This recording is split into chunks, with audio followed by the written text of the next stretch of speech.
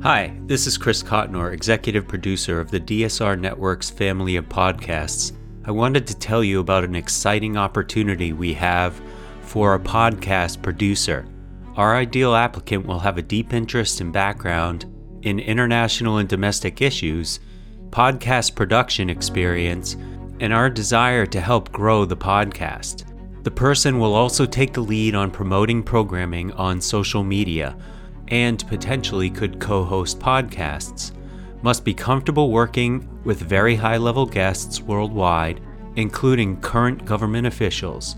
Strong academic background in political science, international affairs, or public policy required. Excellent writing skills, a familiarity with WordPress, the Riverside podcasting platform, and a willingness to do whatever it takes is essential.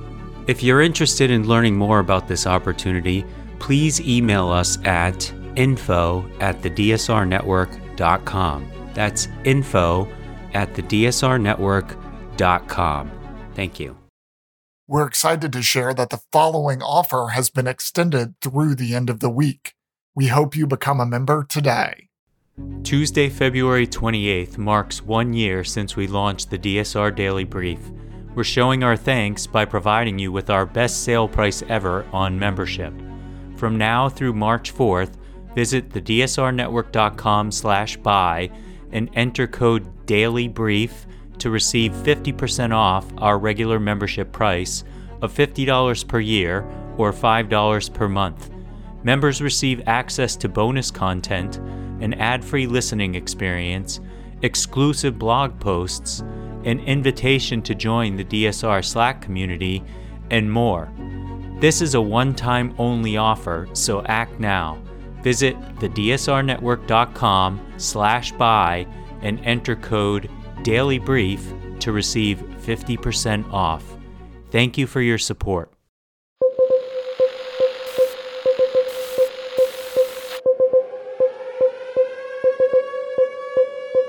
It's March 20th, 2023, and this is your DSR Daily Brief. I'm Grant Haver. And I'm Chris Cotnor. Our top stories from international outlets this morning. Russian President Vladimir Putin hosts Chinese President Xi Jinping this morning, hoping for support against Western pressure over his war in Ukraine, while Xi will present China as a global peacemaker intent on brokering an end to the conflict, according to Reuters. Xi will be the first national leader to shake Putin's hand since the International Criminal Court issued an arrest warrant for him on Friday over the deportation of Ukrainian children to Russia since its invasion. Moscow rejects the charge, and Beijing said it reflects double standards. China has repeatedly dismissed Western accusations that it is planning to arm Russia, but says it wants a closer energy partnership after boosting imports of Russian coal, gas, and oil following Putin's all-out invasion of Ukraine. The BBC is reporting that central banks have moved globally to keep credit flowing after an unsettled period in the U.S. banking sector and the Credit Suisse merger. 6 central banks, including the Bank of England, announced they would boost the flow of U.S. dollars through the global financial system. The U.S. dollar liquidity swap line arrangement will run from Monday. The announcement said it served as an important backstop to ease strains in global funding markets and to lessen the impact on the supply of credit to households and businesses. Instead of borrowing on the open market, British banks will be able to go direct to the Bank of England, and it will borrow from the U.S. Federal Reserve. It will work in the same way for banks in the Eurozone, Canada, Japan, Switzerland, and the United States. Banks will be able to access this funding on a daily basis. The arrangement, adopted during the 2008 financial crisis and the COVID pandemic, will start on Monday and continue until at least through the end of April, the Bank of England said. A court in Islamabad has canceled Imran Khan's arrest warrant after intense clashes between police and the former prime minister's supporters outside the judicial complex, according to The Guardian. Khan officially appeared before the court in Pakistan's capital on Saturday, complying with a judicial order that led to a failed attempt to arrest him. He is facing various legal challenges, including unlawfully selling state gifts given to him by foreign dignitaries while in office from 2018 to 2022. The Islamabad police alleged that Khan's supporters shelled the judicial complex and set fire to a police post. Pakistan's Electronic Media Regulatory Authority banned television coverage of Khan's appearance in the judicial complex and political rallies, and there was a blackout of mobile internet services in Islamabad. Pakistan's Prime Minister Shehbaz Sharif has rejected Khan's demands and said that the election would take place on time. However, Khan has also dissolved 2 provincial assemblies where his Pakistan Tehreek-e-Insaf has been in power. The Supreme Court has directed the government to make arrangements for elections that the government has been avoiding. Elsewhere, exactly 20 years ago on March 20th, 2003, the United States launched a ground invasion of Iraq, promising to end the rule of President Saddam Hussein and destroy alleged weapons of mass destruction, or WMDs, in the oil-rich country. Air operations had begun the night before, as U.S. President George W. Bush announced in a televised address. At this hour, American and coalition forces are in the early stages of military operations to disarm Iraq, to free its people, and to defend the world from grave danger. However, U.S. forces mainly backed by troops from the United Kingdom never found weapons of mass destruction. And although Saddam was captured, tried, and hanged, the country remains deeply scarred by conflict, marred by economic devastation and political upheaval, and under the sway of Iranian and American influences. You can read the full story from Al Jazeera by clicking the link in the show notes.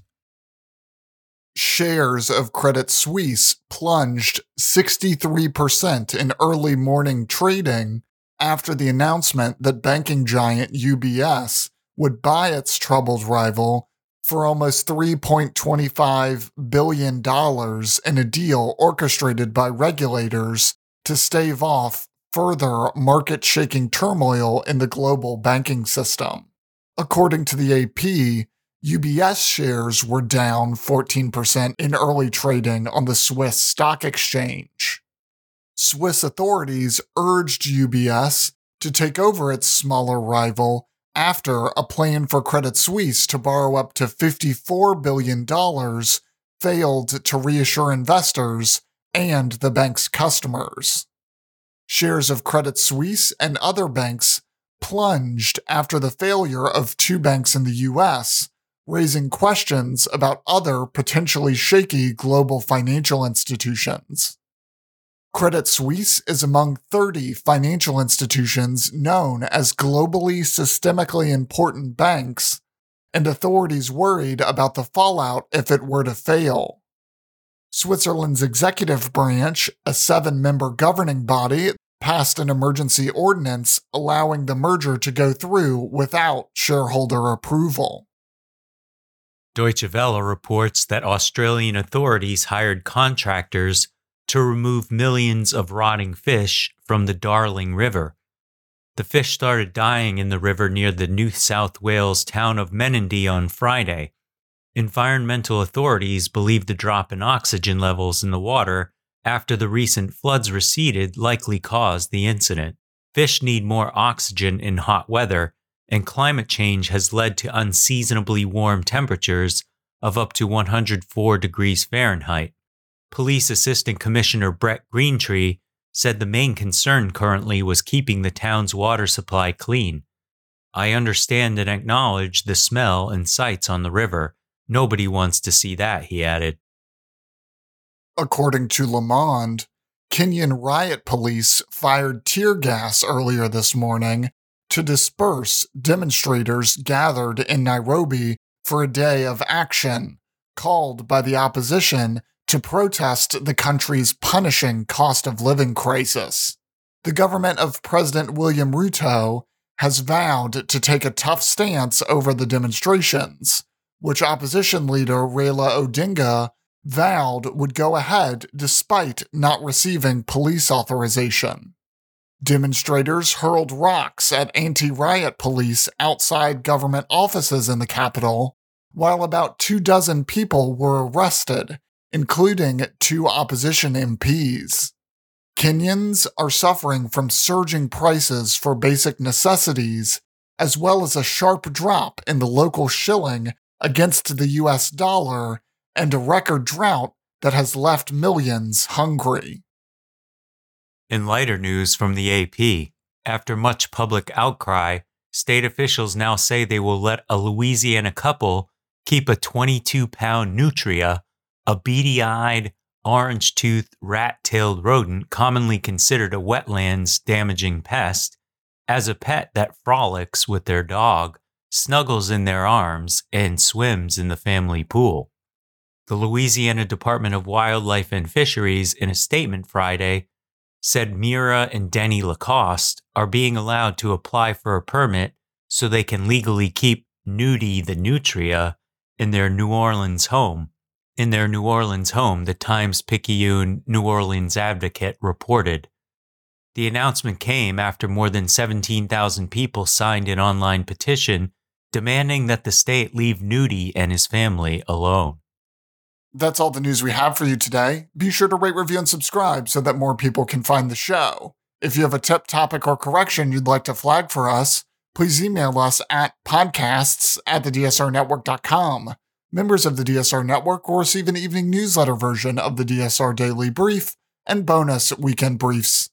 Last weekend, I spoke with Carl Friedhoff of the Chicago Council on Global Affairs about the rapprochement between South Korea and Japan. If you aren't a member, go to thedsrnetwork.com and become a member to make sure you never miss any of our analysis.